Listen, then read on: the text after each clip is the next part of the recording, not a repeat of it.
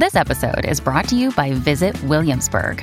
In Williamsburg, Virginia, there's never too much of a good thing. Whether you're a foodie, a golfer, a history buff, a shopaholic, an outdoor enthusiast, or a thrill seeker, you'll find what you came for here and more. So ask yourself, what is it you want? Discover Williamsburg and plan your trip at visitwilliamsburg.com. When you need mealtime inspiration, it's worth shopping Kroger, where you'll find over 30,000 mouth-watering choices that excite your inner foodie. And no matter what tasty choice you make, you'll enjoy our everyday low prices, plus extra ways to save, like digital coupons worth over $600 each week. You can also save up to $1 off per gallon at the pump with fuel points. More savings and more inspiring flavors make shopping Kroger worth it every time. Kroger, fresh for everyone. Fuel restrictions apply. This is Optimal Relationships Daily, episode 973, an excerpt from the book titled, Are You Really Okay? By Deborah Fileta. Hello, everybody. Greg Audino here, your host and narrator, hoping that you are having a swell spring weekend so far. And if it's been so enjoyable that you've accidentally skipped your reading, don't you worry, I've got you covered. Today I'm coming to you guys with an excerpt from Deborah Fileta's book, Are You Really Okay? In addition to being an author, Deborah is a counselor and an advice columnist like myself. She also hosts a podcast too. How about that? More about her later, though. First, we are going to hear what she has to say about patterns and how they affect our relationships. Let's jump into her work right now and start optimizing your life. An excerpt from the book titled, Are You Really Okay? By Deborah Fileta. One of the most common yet unidentified triggers for emotional struggle is experiencing conflict. Dealing with relationship problems can be one of the primary things that impact how you are feeling emotionally. I worked with a young woman who was struggling with a pattern of depression in her life. It seemed to come out of nowhere, and the lack of understanding of her triggers left her feeling completely out of control, paranoid that the feelings could come back at any moment. As we talked through her family history and worked through the timeline of her life, it became clear to me very quickly that in seasons of conflict, she tended to fall into a state of depression. One of the reasons she didn't recognize this pattern is because the conflict looked so different in each situation. Sometimes it was conflict with a boyfriend, other times it was conflict that arose from a struggle with her closest friends, and other times still it was stress and conflict coming from her family. Each set of interactions looked so different that it was hard for her to recognize the one theme that tied them all together: conflict. She was by nature a conflict avoider.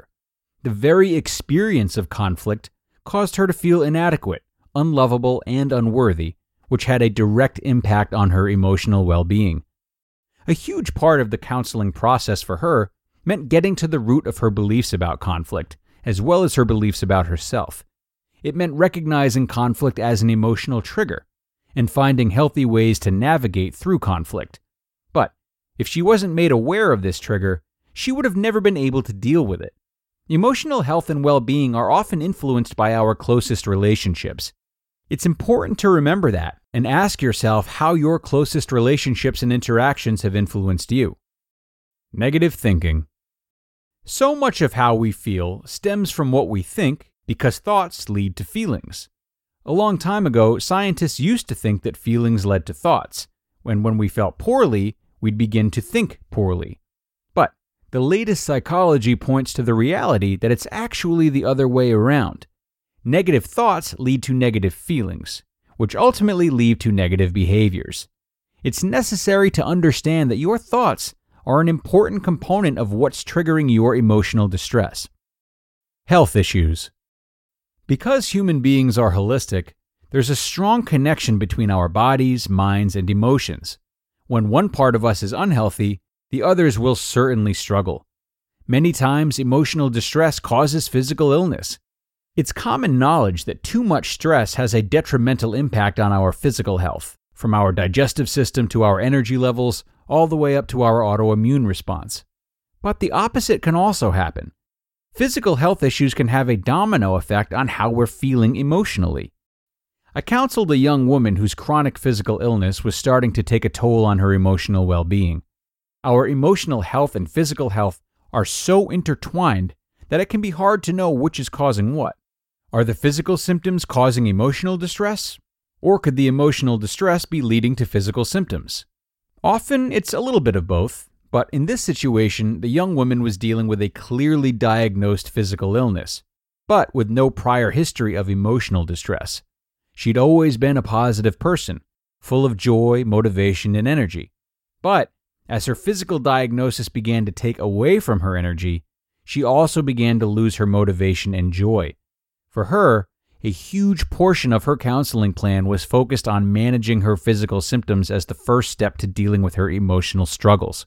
She had to focus on finding the proper medications, getting the rest she needed, and following a nutritious meal plan so that she could get her body as healthy as possible in order to bring her emotional health back into balance. Financial concerns. For many people, financial struggles, including dealing with major debt or an inability to save money, is one of the major triggers of emotional distress. Financial issues can come with feeling a lack of control, overwhelm, fear, and shame. I counseled a young man who would fall into the pit of emotional distress as soon as he felt like he couldn't support his family. He owned a small business, and at times, the financial stream was inconsistent and unreliable. Not being able to provide for his family was one of his primary triggers, and becoming aware of his emotional response to financial concerns was a huge part of gaining control. Eventually, he was able to find freedom from the lies that his value and worth depended on his ability to provide for his family. Change or loss. Change and loss are common experiences that can trigger emotional distress. I put them in the same category because loss always brings change, and change always brings loss. The two go hand in hand. Whether it's a change of a job or career, location, relationship status, or the loss of a loved one, a reputation, or a marriage, change and loss can leave a void in our life that shakes up our world and leaves us feeling disoriented. They cause us to reconfigure our lives, which often brings about an emotional response. When I met Marilyn, she was dealing with a tremendous amount of change and loss. She scheduled counseling sessions with me because she was feeling overwhelmed and emotionally distressed.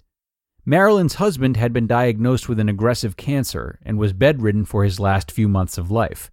She was now left to care for her dying husband, as well as her 2 young children. And not only that, she also had recently experienced a change in location, as just months before her husband's diagnosis, they had moved their family to a new town. And now, she was also experiencing a change of roles as she moved from being a stay-at-home mom to a working mom in order to meet the financial demands of her household. The tremendous amount of change and loss she was experiencing would cause any human being to feel overwhelmed and distressed. Marilyn walked through that season of her life with her strong faith intact. She eventually experienced the loss of her husband and had to rebuild her life once again after the devastation of the loss. Meeting with her weekly and witnessing her walk through this hard season of her life was a constant reminder to me of the God-given strength of the human spirit to overcome hardships in times of immense loss. I often wonder if I impacted her as much as she impacted me. Your loss might be as great as Marilyn's, or it might seem small in comparison. But loss doesn't have to be tremendous for it to be impactful. Any shift in the balance of your life, any change, opens the door for an emotional response. Not only that, but the more changes you have in a short period of time, the more likely you'll feel the emotional impact. If you're not aware, you won't be able to make the connection. And if you can't recognize the pattern, you'll forfeit the opportunity to change the process. What patterns have you experienced in your past that might be having an impact on your present? What personal patterns are you experiencing in the present that are impacting your emotional response or even causing emotional distress? Shedding light on the patterns that you've come from and the patterns that you're repeating is a crucial step along the journey of emotional health. You just listened to an excerpt from the book titled, Are You Really Okay? By Deborah Fileta. And a big thanks to Deborah for sharing today. This is hot off the press, by the way, people. Are You Really Okay? Hit shelves only 5 days ago. And if you would like a copy, I've attached a link in the episode's description that you can follow to learn more about it and purchase it. Now, a little bit more about Deborah. She is a licensed professional counselor. She specializes in dating, marriage, and relationship issues, along with a spectrum of mental health disorders and issues. In addition to Are You Really Okay?, she's also the author of True Love Dates, Choosing Marriage, and Love in Every Season. Plus, she hosts the Love and Relationships podcast, a hotline-style show where people call in to get their relationship questions answered. Her popular relationship advice blog, TrueLoveDates.com, reaches millions of people each year with the message of healthy relationships, and she is a regular contributor at Relevant Magazine and Crosswalk.com with over 200 articles around the web about love, marriage, dating, and relationships. And as a side note, might I say that Deborah's PR team is great to work with, extremely communicative, helpful, and willing to go the extra mile to collaborate and do right by their clients. So should you be in need of a PR team, I highly recommend checking out 2PR, TWOPR. They are headquartered out of Nashville, Tennessee. No free ads, though. And it's no surprise that Deborah's enjoyed so much success, as through this excerpt, she's really gracefully and subtly reminded us all to consider that our relationships and how we behave in them are not just reflective of the dynamics between two partners or our past experiences of love and dating, but everything in our lives. The patterns that we possess in each area are bound to present themselves in ways we may not realize should we choose to be as vulnerable as possible with someone. So, if love is a true priority of yours, take this episode as a reminder to start being more mindful of all of your habits, particularly those ingrained most deeply, as they are bound to surface in one way or another with your beloved. And that's going to do it for today, everyone. Thanks a lot for sticking with me through this great read from Deborah. And again, be sure to check out the link in this episode's description for more about the book. Aside from that, have a great rest of your night, finish your weekend on a good note, and be sure to tune in tomorrow for more great relationship content. That's where your optimal life awaits.